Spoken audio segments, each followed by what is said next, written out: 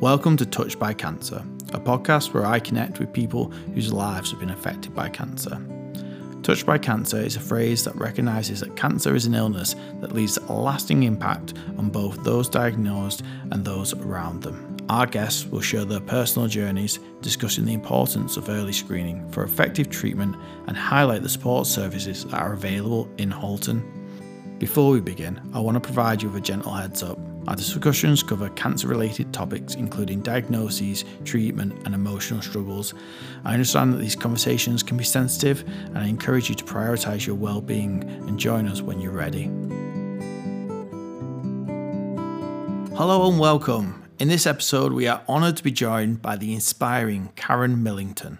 Karen will share a powerful story of how her mother's diagnosis led her to prioritise regular screenings.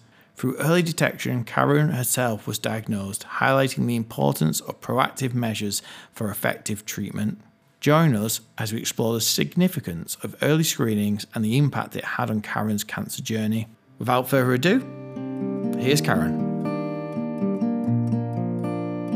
Hi Karen, how are you? I'm fine, thank you. Yeah, good. Fantastic. Thank you very much for coming in today and having a chat with us. So we'll jump straight in. How has cancer touched you? Hugely, to be honest. I was only 38. Nobody at 38 really thinks about those things. Family was still quite young, happily married, everything was going fine. Mum had been diagnosed many years earlier. I'd only just had my son, so it was many moons ago, 13 odd years ago. And she'd had breast cancer herself. I wasn't thinking much into it, but she'd encouraged me getting to a bit of an older age to start having screening and putting myself forward through family history. So I went down that route and I quizzed the doctors a few times and eventually I was able to start that process. We had to go back and talk about family tree, who had lost in the family, who had been diagnosed in the family. Took a bit of time, to be honest, because researching a bit back, it's a bit tricky. And then I started the process of having yearly mammograms. Had one, absolutely fine. Told I'd have another one in 3 years' time. Strangely, the year later, a letter came through with a mammogram set for in the November. Went along on my own thinking, well, I'm going to take it. Yeah. Why wait for 3 years? I might as well take that opportunity and go. They probably got the date wrong and things, but just go ahead and do it. Went along on my own, had the mammogram, felt fine, didn't have any feelings at all with it. Came away, didn't think much more of it.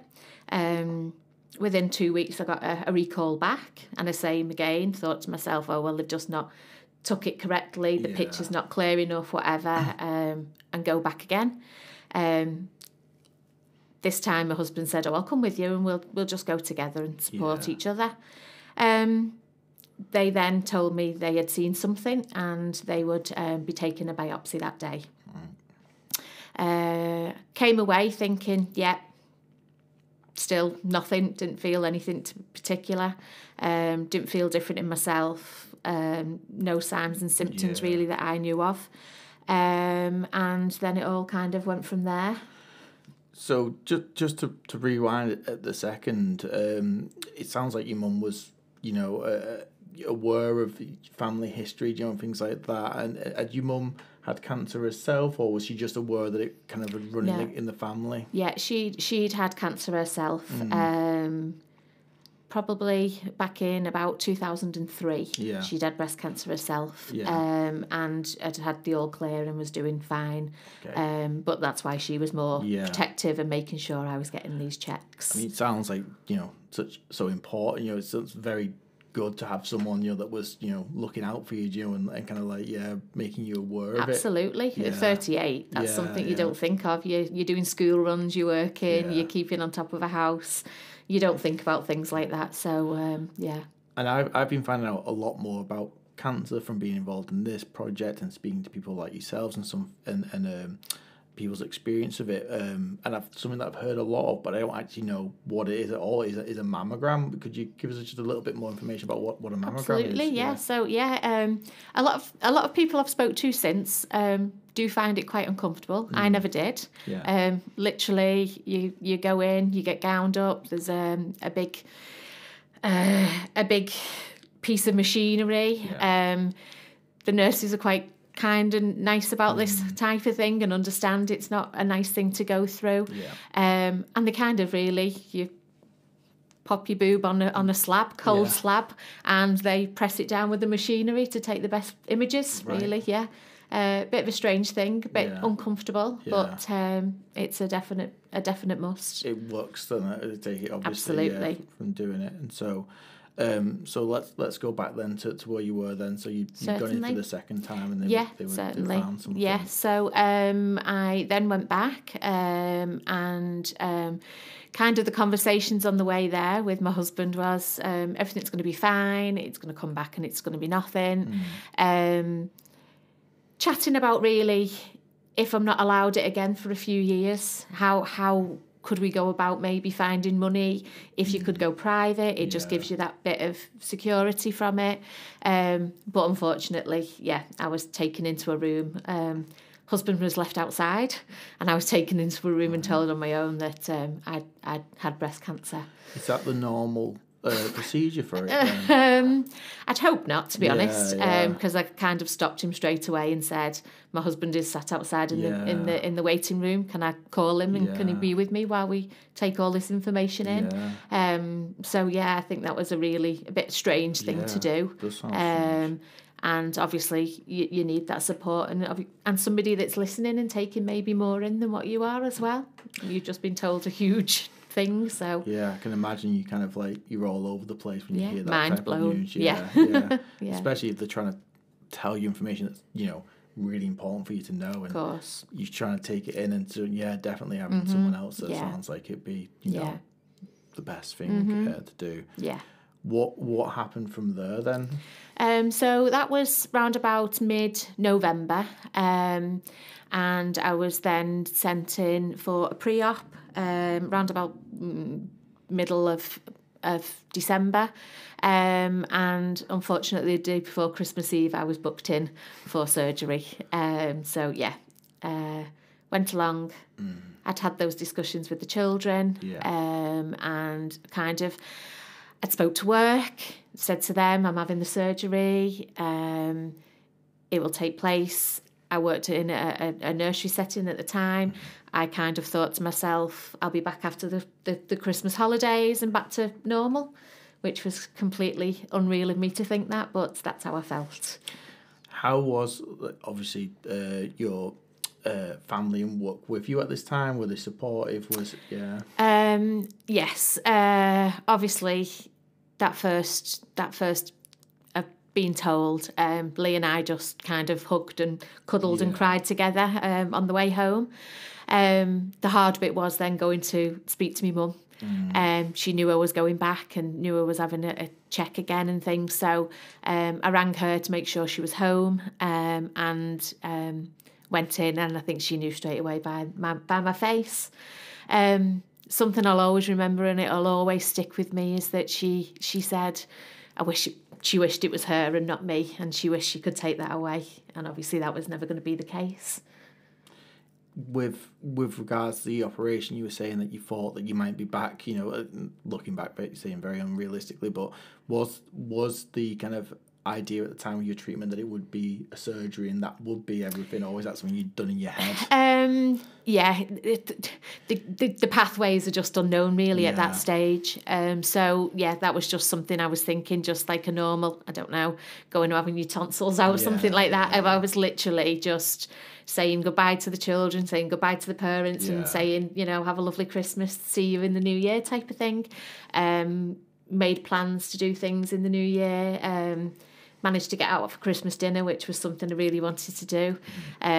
Strangely enough, I like to try and side of it is, you know, do my hair and makeup, and I never cottoned on that I was going out for Christmas dinner 2 days later and wouldn't be able to lift my arm up and even do my hair. Yeah. So, but I did want to get there and be with the family that day. That was really important, and to make Christmas Day as special as normal for the children as well.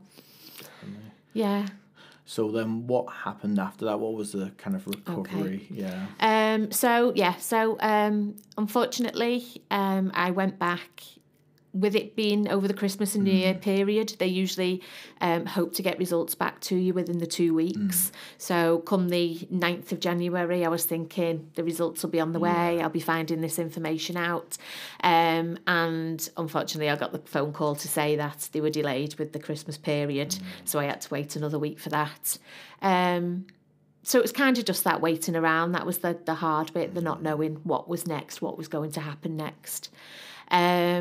So when I went back, I was told that unfortunately they hadn't got everything. So they class it as the margins around the actual cancer, and they hadn't got enough of the margins away, so the cancer was still there.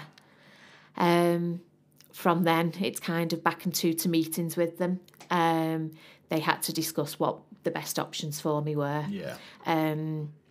Obviously, the possibility of radiotherapy, would that be safe enough to do?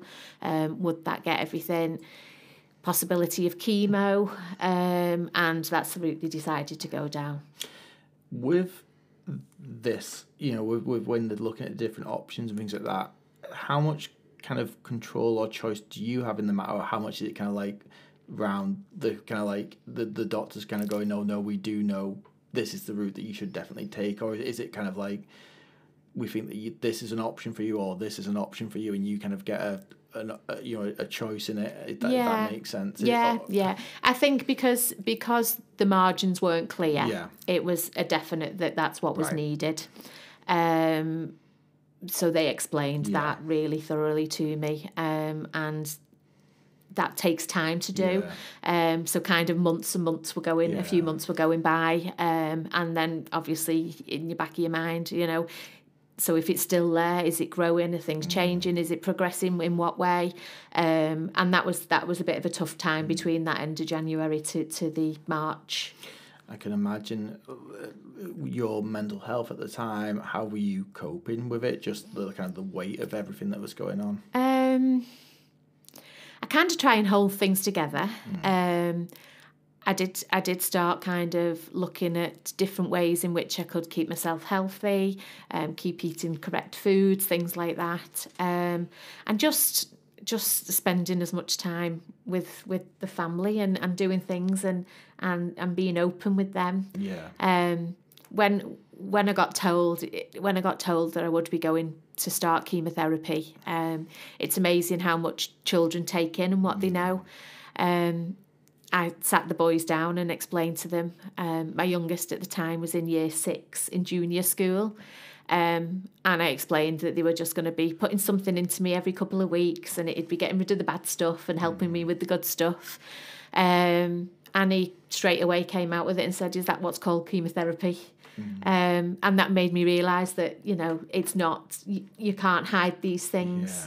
One thing I definitely realised in that time was when you're touched by cancer, you see it everywhere. It's on every advert, any song, any radio station. It's literally there, and it's because your mind's on it, you focus and see it so much more. Yeah, I can imagine that happens with lots of things, doesn't it? Where suddenly once you're becoming aware of it, then suddenly you see it everywhere and things like that. And so I can imagine, that it's almost like inescapable. Do you know what I mean? Like, you turn on the radio, you see someone that you know, you put on TV, it's on a TV show. I can really kind of put my head in that space where it's you're surrounded by it, or feels like you are surrounded by it during that time.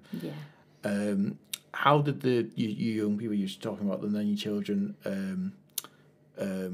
cope with it themselves? We talk about being touched by cancer, and it's obviously massively for yourself and anyone that gets diagnosed with cancer, but we know that it affects not just them, but partners, family members, close friends, and things like that.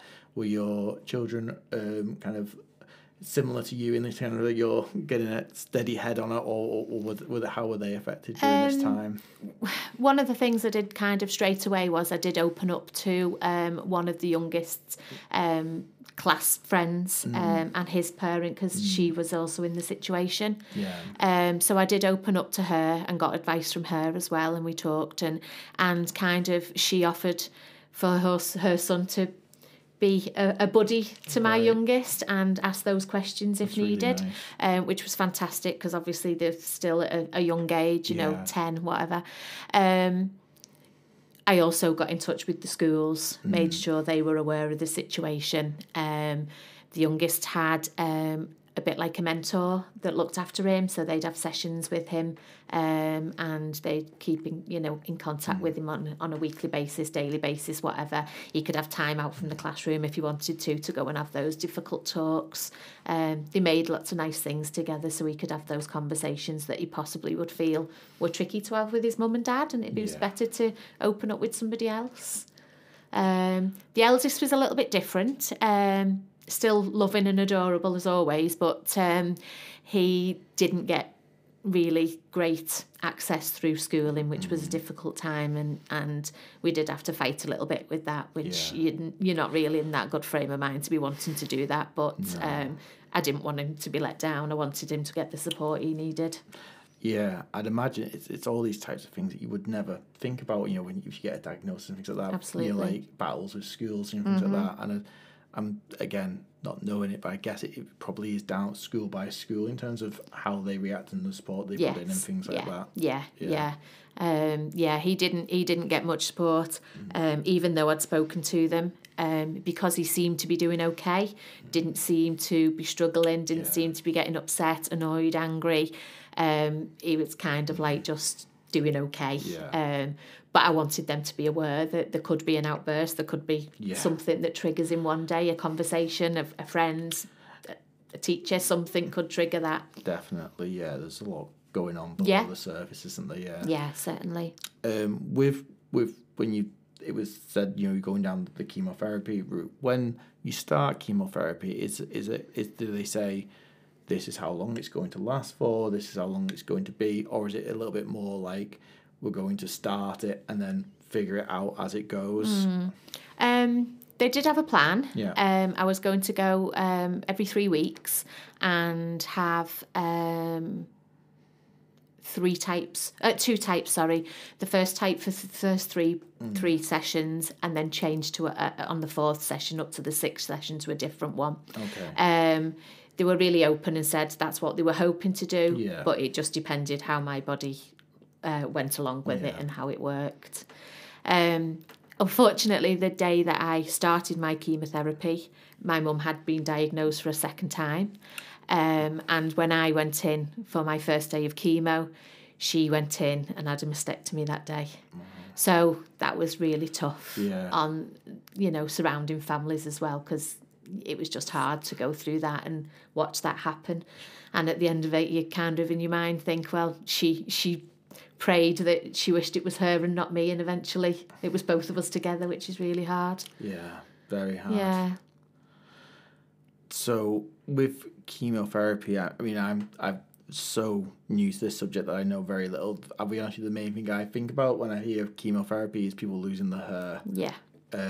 And you mentioned then about you being somebody that really liked your makeup and doing your hair and things like that. How were you, was this something that concerned you or worried you, or were you like, actually, I don't care about that whatsoever, I just want to get better? Or how did that side of things affect you?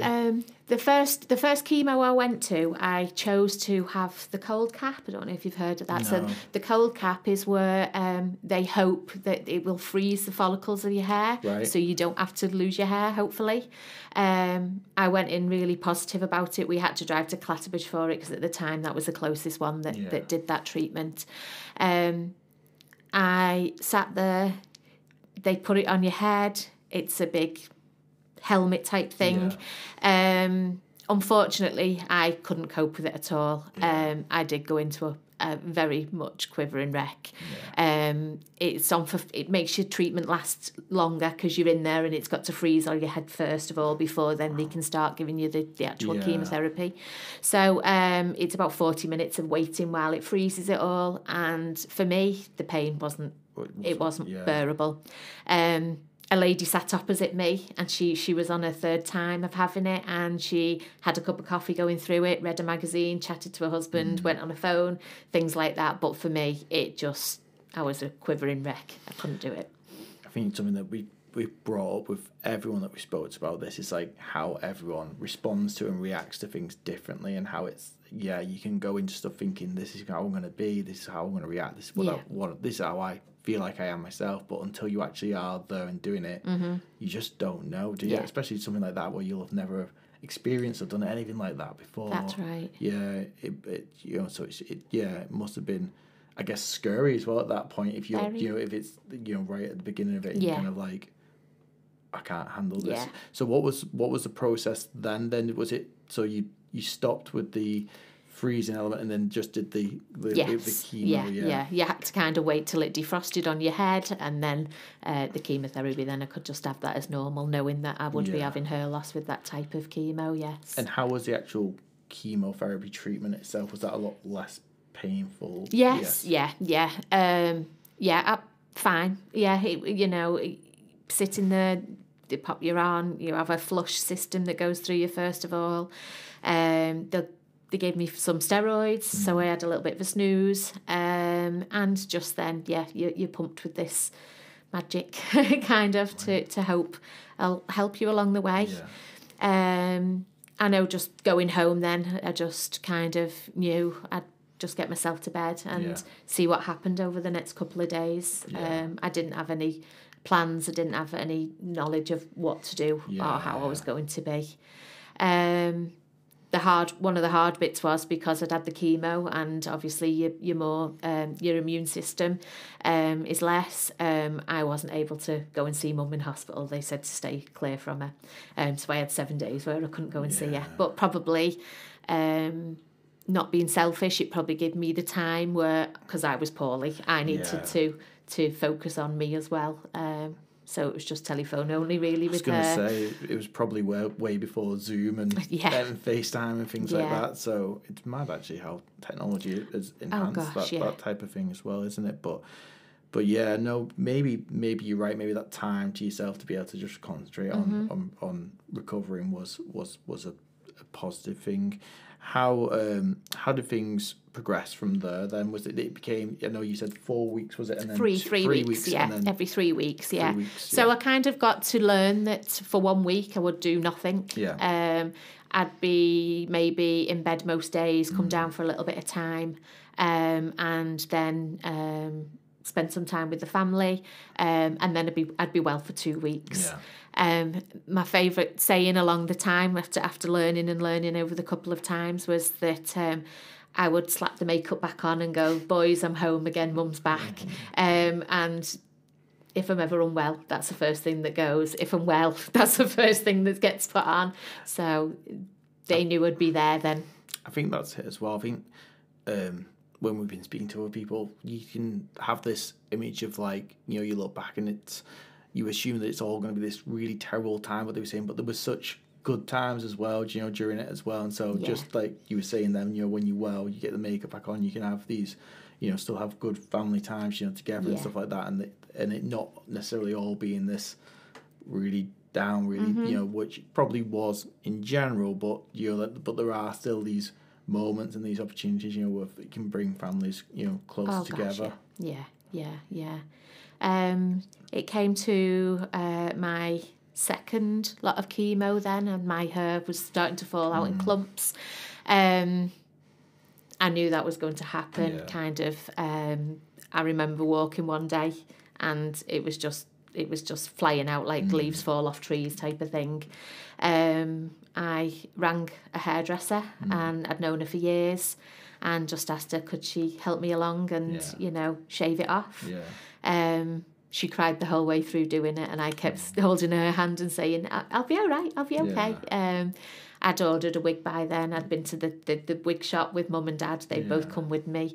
I'd chosen a lovely wig that I felt was fantastic, which is great now because they've come on so much, which is brilliant, and some people actually didn't realise that I was wearing a wig sometimes.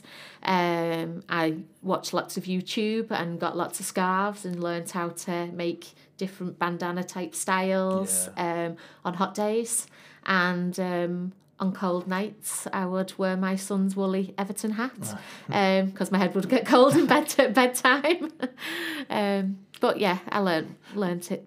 With the wig, did you go for a different style, or did you try and replicate what you had? People that know me, I've always had different types of hairstyles throughout the year, many different types, black, red, blonde, brown, whatever, shaved, unshaved, spiky, all sorts. And I went from, I'm trying to think what my hair looked like at the time. It was probably, shoulder length, dark brown. I went to a very much blonde bob with a full fringe and absolutely loved it. Yeah. That wig has been used on stage with my niece when she's done dance shows. I passed it on to her to use. But I absolutely, I felt brilliant wearing it, to be honest, which meant a big deal to me. And again, not knowing much about it, but you were saying that they've come on leaps and bounds since then. So what's kind of been the revolution? Has it just got slowly better over time? I think so, yeah. And the lady the shop that I went to, she actually suffered with alopecia herself many years earlier and realised that she was struggling to get nice, fashionable, and she decided to open her own business.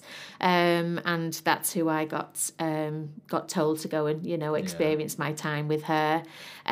She was fantastic. If anything you'd ordered in, anything that just she wanted a little bit of more off the fringe or whatnot, she had a hairdresser on site that would do that. So kind of a bit like a hairdressing style, where you could go and have that treatment even though it wasn't your hair. But she made me feel really comfortable and really relaxed, which was great because she'd also, not through chemo, but she was also had those experiences herself. Yeah, I mean, it sounds so different to an experience of going on Amazon, for example, Jill, and being able to speak to somebody that's got that experience, knows what's potentially going to work or not work, and be able to do it. So it sounds like you found a really positive person there and service for it. I remember shopping in Widnes, and a lady on the till in boots came out and said to me, "Oh my goodness, can I just ask you what hair shampoo and conditioner you're wearing? You're using the Shining, it's gorgeous." And they kind of bent forward and said, "It's a wig." And it just brought up a bit of a chuckle then. But it helped me along the way to feel comfortable. While we're talking about that support service, I guess you could call it with regards to the wig, were there any other support services that you were using during the chemotherapy? Yeah, definitely. I reached out to Sam's Diamonds, who I mentioned before with my son's friend. His mum was in the Diamonds group, and I knew within the school environment a few of them had spoke about it. So I reached out to Sam, who was amazing. She was with me through it all, to be honest. And I also reached out to this centre, the Widnes and Runcorn Cancer Support, and just knocked on the door one day and just spoke to Nick, and it all went from there, really. Sam, I got lots of different things from Sam's Diamonds compared to here. They didn't really cross over in many ways. Sam's Diamonds gave me boost. They gave me energy to keep fighting, keep feeling young, keep feeling energetic. Here I accessed counselling and therapies here, so it was completely different what I got from both sides, but I wanted to just access as much support as I possibly could. That's great. Well, for our listeners, you may have already listened to them, but we have got podcast with both Nicola and Sam from Sam's Diamond. So if you've not heard them yet, keep an eye out for them, as you'll be able to find out a lot more about those services as well throughout them podcasts. So coming back to your chemo, I think you said there, how did it progress along once after you'd started to lose your hair? Yeah, so I had 3 more of the same one, and like I say, every 3 weeks, be down for a week or so, and then I'd get back up again, and could have 2 weeks of doing normal things, really. The 4th one, then I was changing to a new one. Unfortunately, it just targeted me way too much, whether it was the strength, whether it was my body just not coping. I'd always been told, always been given a chemotherapy card. If anything temperature-wise went up, if I wasn't feeling, you'd go straight to that card, ring that number, and you'd have that support straight away and that guidance from a medical team. I kind of hit rock bottom, temperature was sky high, and I was told to get straight into A&E really and get seen straight away. I was hospitalised for 4 days. And in the back of my mind, all I could think of was, please don't give me that one again. Please don't give me that one again. I did hit rock bottom, I will be honest. I cried a lot. I was really, really struggling, and I felt like I was ready to give in. My husband was getting nowhere with me. He was trying his best. Fight for your children. You still got young kids, things like that. But it was very, very hard. That's when he emailed Sam's Diamonds, and he said, Karen's really hard here. She's really struggling. Can you come and just give me support? And within 2 hours, Sam was there in the hospital next to me, holding my hand, helping me have injections. Cried together, laughed together, but also she gave me the kick up the backside to fight it. I did. I was ready. I'd had enough. I was tired. I was done in. And I was feeling that I was ready to go. I can imagine that must be really strange probably for you as well at that time. You're very come across at least as a very strong person. You're very kind of got your head on straight, know what you want to do.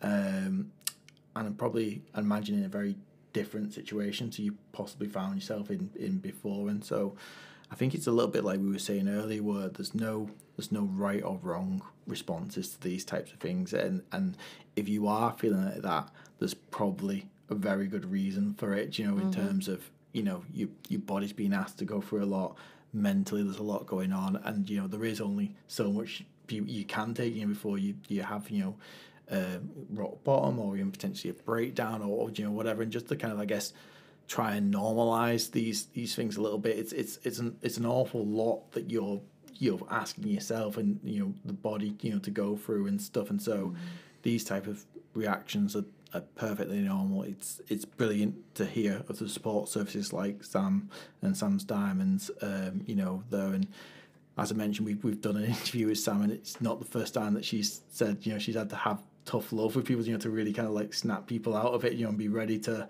ready to go and get them going again and stuff. And so, it sounds like a very, normal response what you've had there, or at least from my point of view, a very normal response to something that must have been like incredibly difficult at the time. You mentioned then that you were really worried about them wanting to do that chemo again, and if I'm right, your original plan was that you would have one more of those. Is that right? Two. I'd have 3 in total. 3 more of them. Or 3 in total. Sorry, so 2 more of them. And so, what happened after that then? Okay, so my oncologist team got to talking, and they decided that it was too much for me to go through, and that they would put me on a lighter dosage, but would be weekly instead. Right. This meaning really, hopefully, that it wouldn't target too much of my body, in the way that I would recuperate a lot faster. But that would be every week going to the hospital and having the chemo instead. So it worked out on a Monday I would go and have bloods, and on a Tuesday I would have 8 lots of chemo over the 8-week cycle, every Tuesday. I kind of then took it that Wednesdays and Thursdays were hopefully going to be just poorly days, and then I'd be up again ready for a weekend. With the family. Yes, yeah. Did it work out like that? Was that? It did. They were wonderful at Halton Hospital. That's where I went for it again, and they were wonderful. They were brilliant. The difficult time was that I think I had probably about 2 of those, and then my mum was told then after a mastectomy that she would be having chemotherapy as well. The chemotherapy for breast cancer is usually on that day, the same day. So we kind of discussed it, and I'd been going for a couple of weeks with my husband by my side and that support there. So we kind of discussed, was there a possibility that she could go at a different time? I didn't think that I could be put in that situation, also knowing my mum was sat in the same room having chemo at the same time as me. So I would kind of go for the early slot, and she would have an afternoon slot. Eventually, within a couple of weeks, really, we kind of chatted and said, this is silly, why can't we do it together and support each other instead of fighting against it, kind of thing. So we would go together. Mum and Dad would go to sit with her, and my husband would go with me. We would have our little snoozes whilst it kicked in, and they would go off and have a piece of toast and a cup of tea and have a chat with each other. So it gave them time as gents to speak to each other as well, which kind of brought them close as well, which was nice. And then week in, week out, that's what we would do. And how did it progress from there then? What was the next steps? From then, they'd discussed that if the chemo would work, we would I'd still have to have surgery again. Okay. So that continued really, with the changing of the chemotherapy, that continued really till beginning of August time. And I was then booked in for another pre-op and another lot of surgery in the September. So was the surgery that you were going for post-chemo going to be the same essentially another attempt to get more of the margins, around it. So I was lucky they went in the same spot. You can hardly see any scarring really. They literally opened up the same area, went in and got the correct measurements around it to take it all out, which was good. And then obviously recovering from surgery, but at that point then were you done with chemotherapy, or did you have to do any more afterwards or anything like that? After the surgery, they said that no, I wouldn't be needed any more chemotherapy because they got the margins and got it out. But they advised that I would then go and have 3 weeks of radiotherapy once a day, Monday to Friday for 3 weeks, to kind of like just burn out the area, and make it safer for myself. I'm sure there's a massive difference, but again, for an outsider, what's the difference between chemotherapy and radiotherapy? So kind of chemotherapy targets the area, hopefully shrinks the tumours, and kind of keeps them in one place. Radiotherapy is kind of just the mopping up of the situation, kind of just burning off all that, that area around it. Yeah. Is it an easier or harder treatment to have when you're having it? I'd say easier. It's possibly tiring because I went to Aintree for mine, so it was day in, day out going for it. At the time, I think there was 2 or 3 radiotherapy areas, and if there was a bit of a delay, things like that, or one of the machines wasn't working to plan, you could be a little bit longer in that situation.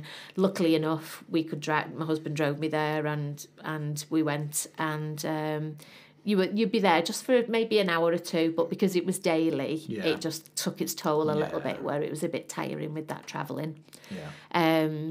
Before the radiotherapy starts, you get 2 tattoos, which is a really strange feeling. So you get one just in between the chest and one underneath the armpit, and that's the lining up then of where they then would put you on the radiotherapy bed, and that's where the lasers line up then to know they're targeting the correct area. So I live with those little spots of tattoos forever. Yeah, I did not know that. And so at this point, were you obviously, well, not obviously, I guess. Sorry, I don't want to put words in your mouth. I guess, how were you feeling hopeful then at this point? Or yeah, I guess like it's a bit of a strange one, isn't it? Where you've gone through chemotherapy, you've gone through the surgery, you're still having radiotherapy, but I'm guessing that that all signs are pointing to a positive conclusion. Like at this time, were you mentally feeling positive about it, or were you still very worried, or where were you at that point? I think I felt very, very strong then. Yeah. I started to make plans for the future, what I wanted to do. My radiotherapy started about second week in the November. I was turning 40 in the November, and I wanted a huge celebration, I will be honest. I also asked Lee, my husband, if we could renew our wedding vows. So into 1 week into radiotherapy, I was getting we were getting that organised, and that was going to be a big celebration. So bringing back nice memories of our wedding day, and following through what songs we chose on that day, what flowers we had on that day. And we went to church, renewed our vows, and threw a big party with lots of lovely family and friends, which was fantastic to kind of be coming to the end of it. I hadn't fully finished because I was still going through the radio, but it was lovely to have that focus and everybody around me.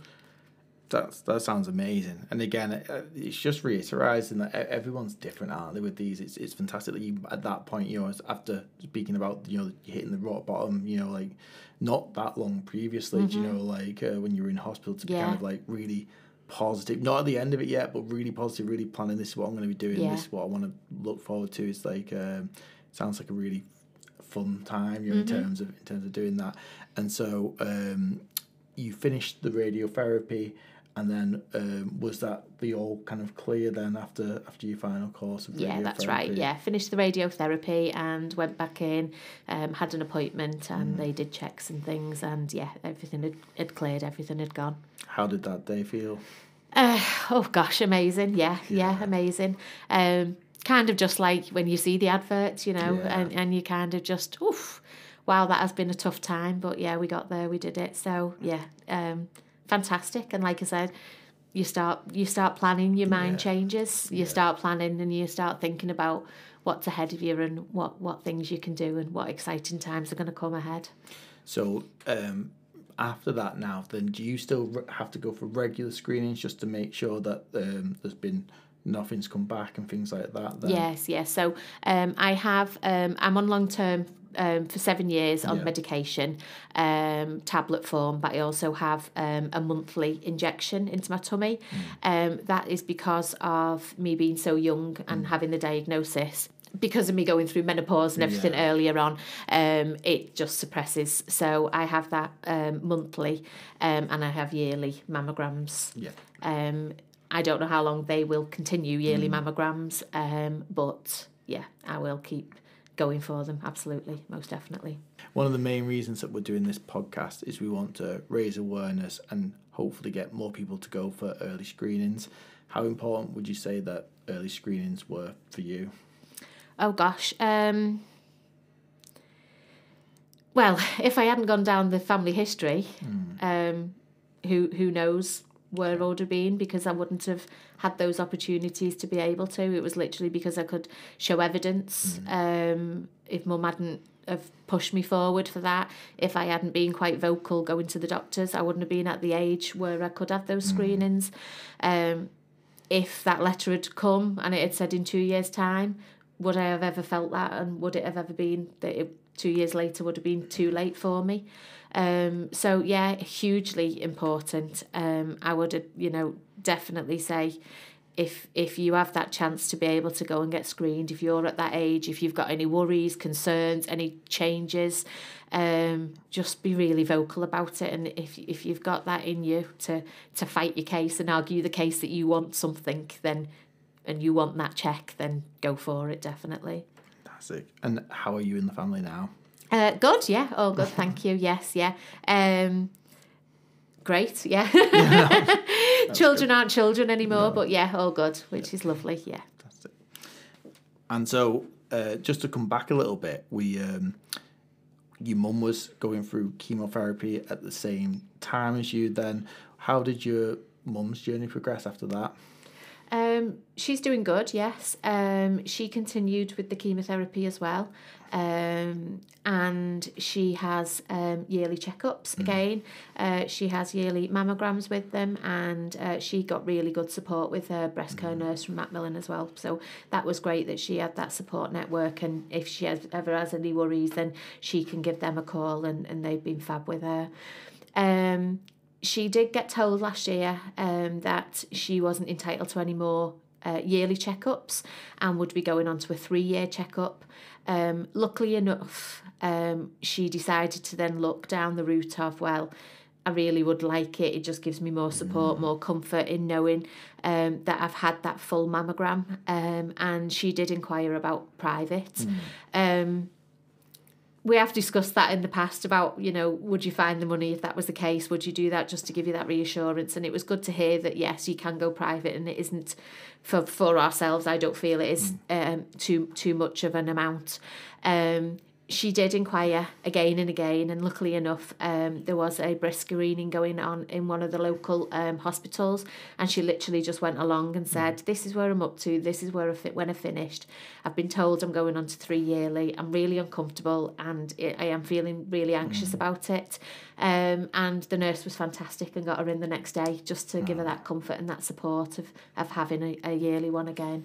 That's brilliant. I mean, it sounds like your mum has been like really useful throughout it, from the very beginning, talking to you about it, and, clearly on it for her own health as well, making sure that she's keeping up with that and things like that. And so it's interesting as well, because we not really spoke about going private, and things like that, but obviously is a potential option, for people, if they've got those means to be able to do so and be able to keep themselves that peace of mind as well, and things like that. And so I guess it's always worth finding out and evaluating all your options that are available to you, as it may be something that you want to take advantage of or use from. So that's interesting to hear around that side of things as well. If you could go back to the start of your cancer journey and give yourself one piece of advice, what would it be? Oh gosh, that's really tricky. Check yourself is one of them. It's really hard, and I say that now as in now I've had surgery. It's really hard to feel lumps and bumps in the left-hand side, but it is really important to just check yourself. And sometimes it's just so easy to put that to the back of your mind. It literally takes a few minutes. It can be when you're in the shower, when you're waiting for your tea to cook, whatever. But if you don't have that in your mind of checking, then household jobs come along, your work things come along, everything else takes over, and that gets put to the back of your mind. So it's just such a simple thing to do. So just do it. And do you have any advice for listeners out there that are potentially starting on their journey? Be open. Try and take advice. Be open. Look around for support. Talk to people. Try not to let it build up. And make sure you get the correct support through the medical team as well. Make sure you get that backup from them. Mine, I will be honest, hasn't always been great. The correspondence between us hasn't always been great. But I feel that was okay for me, but that might not be the same for somebody else. So keep those channels open and keep reaching out if you need any help. Brilliant. Well, thank you so much for all your time today. It's been really nice to speak to you and find out a little bit more about your journey, and how it impacts on yourself and your family and everyone else around you. Thank you very much. Thank you for joining us for this episode of Touched by Cancer. If anything you've heard raises concerns about symptoms, treatment or screening, please consult your GP for advice.